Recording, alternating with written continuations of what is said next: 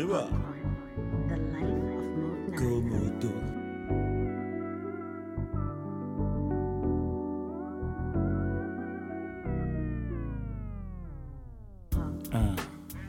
Yes, yo. Moto. All right, you're welcome to Popcorn, the Life of Modinine. I was like given a choice whether I'll do some construction work because I got really good grades. Bida Poly, HND, building technology. I got good grades. So I could have worked at any construction company in Abuja. If I'd done construction was actually booming in Abuja. It still is. Good money. But I was like, follow your dream. So I said I wanted to rap. And that's where I started recording my album. Finished the album, but things were happening here and there. 6 Foot Plus's album came out. Terry the Rap Man's album came out. We were the first people to have it in these little paper jackets. We were the first people to do that. Solo D traveled to France and he did that. So I was in Abuja at that time. After school, I was in Abuja. Then trying to do the swatroot thing, trying to record stuff for my album. We were basically just doing little shows here and there. Shot a video for It's About to Get Ugly. Shout out to Blast, rest in peace, Blast. Well, I went to Cairo, that's G Links' studio, and we shot some parts in G Links' basement. His basement, Orisuna Basement Studios. And then it was me, Mr. Baron, me and Baron, we made that trip to Cairo with the cameras and everything. And then TK, shout out to TK, my barber TK. He's a really good dude. I met him through LD. He was hanging with us at that time, and then I just say, hey TK, you're gonna be in my video. All I want you to do is just say Mode 9. And we filmed him doing that. Then Brooklyn didn't follow us, so we just shot Brooklyn and 6 Foot Plus. It was just chop here and there, and then we'll go to the editor. Shout out to Dickball. Dickball edited It's About to Get Ugly. I went to the guy and I told him, we're gonna edit this video. Paid him. Solodi had already dropped the budget and everything. Paid Dickball.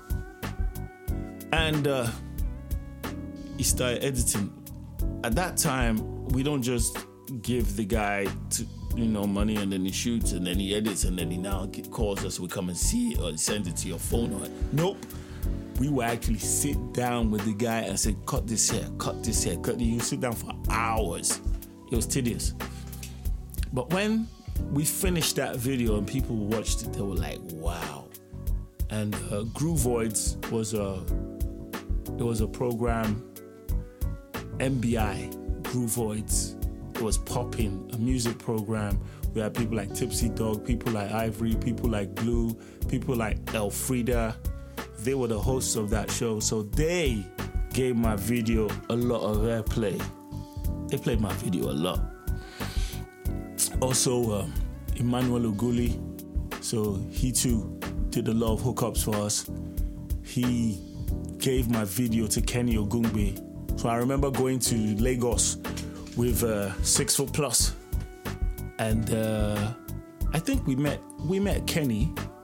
And Kenny was like, yo, I like that your song. I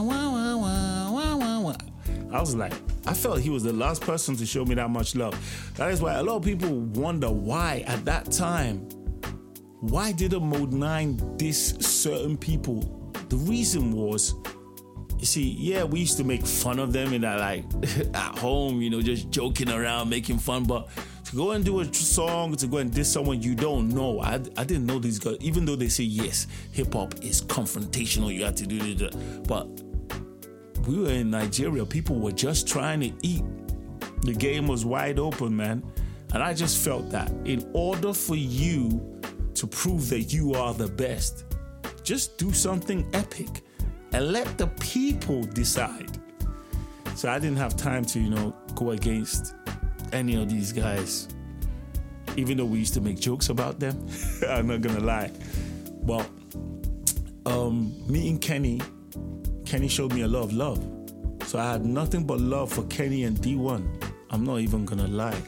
I didn't really care what people said about them. A lot of people say, oh, they did this, they did that. But Kenny played my music, and he did not ask me for nothing. He played my music on radio. He played my video on his TV show. So yeah, me and Six, we went to Ray Power. Let me tell you one funny thing that happened when we went to Ray Power radio station. Now we got there. Hey, swatroot boys from Abuja. We just landed. We just came out with our t-shirt, swatroot, and the woman in charge of the videos at Ray Power. It wasn't Ray Power. Is it the TV station though? I've forgotten. Yeah. The woman in charge of the video, she just looked at all of us. Hey, welcome, Abuja boys, welcome. You are welcome. So we said, what do you have for us? Then we just gave her the videos. We gave her the videos. We gave her the promo CDs that we did in Abuja. Nicely packaged promo CDs that Chooks, shout out to Chooks. Chooks did the design for everything. And then we gave the woman. Do you know the woman that asked us? Me, 6 foot plus. I think Terry. Was Terry? I'm not sure if Terry was there. Maybe Terry or OD. Maybe Ruklin was with us. She now said, so, is this or what about the needle? What about the needle? 6 foot plus was like, what needle?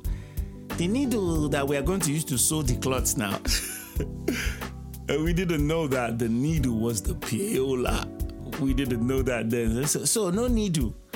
I was still confused, like, what? See, 6 foot plus, there's no clothes here now, so what do you mean by needle?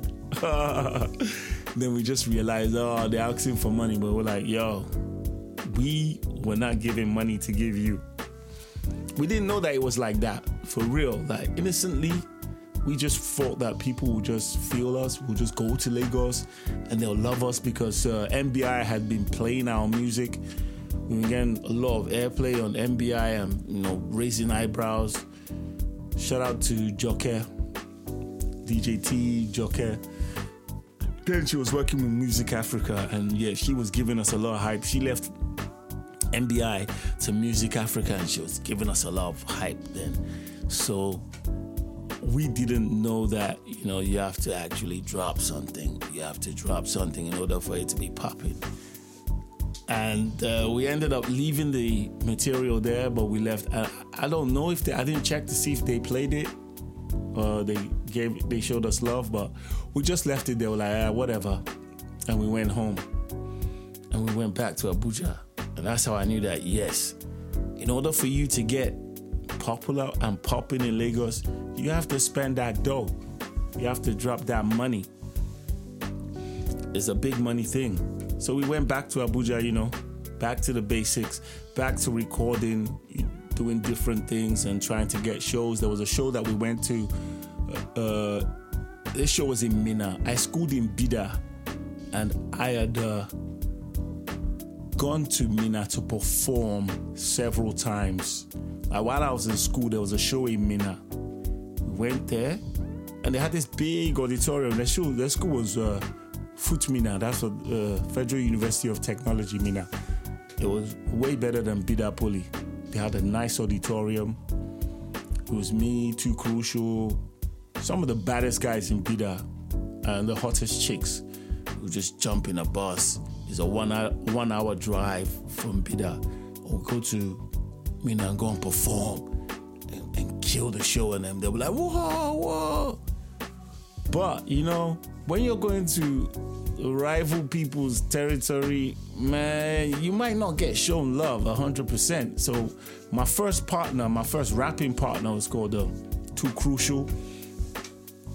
Patrick, he was a good guy. He taught me one very important thing about performance.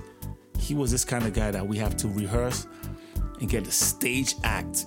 We have to get it right. We have to do certain things to make the crowd just go crazy, like almost like a choreography, almost, do some certain things, I was like, man, we're rappers, man. We don't need that. He was like, no. We do. We have to be different. So I remember us going to Minna to perform, and there was this beat that we rapped on. Madism, KRS-One, and what they call these guys again? All I get is Madism. Channel Live and KRS-One, Madism. We had that beat, that instrumental on the tape. We also had It's the Curiosity, Aaron Hall and Redman, that instrumental. So we were like, yeah, we're gonna kill it. So now we jumps on stage and they play the first one. We're rapping, back to back rapping. My middle name is Versus, I'll stand on top of the pile. Now if you want to know why, check out my style. When I'm trick-or-treating, your heroes get a beating. I'm serving with some rhymes that they ought to not to be weaklings, which they really are. They won't go far, but I stuck them, walk them, buck them real hard, G. Before they diss the beat, don't ask me how I remember that. That's so old, man. So we had a routine we did when we did perform that one, that he will stand behind me and I'll be rapping. My middle name is Versus, and I'll just give him the mic. I'll put the mic to my left and he will just jump up from the left. Stop. Now if you want to know why, check out I'll put it to the right. Then it goes, it was crazy. But these people, right, they were hell-bent on showing us no type of love. So we did that, and I know Too Crucial, he's very sensitive when it comes to things like that. They are supposed to, by default, they are supposed to go wild, but they weren't trying to feel us. And guess what they started doing? They started booing, boo, boo. But as a performer, this is where I learned you have to have thick skin. You have to have heart when you're performing. It is no joke. Don't let the crowd get to you. Sometimes you're doing the right thing. They just want to hate. So we're performing and they weren't really feeling us. They blew up a condom.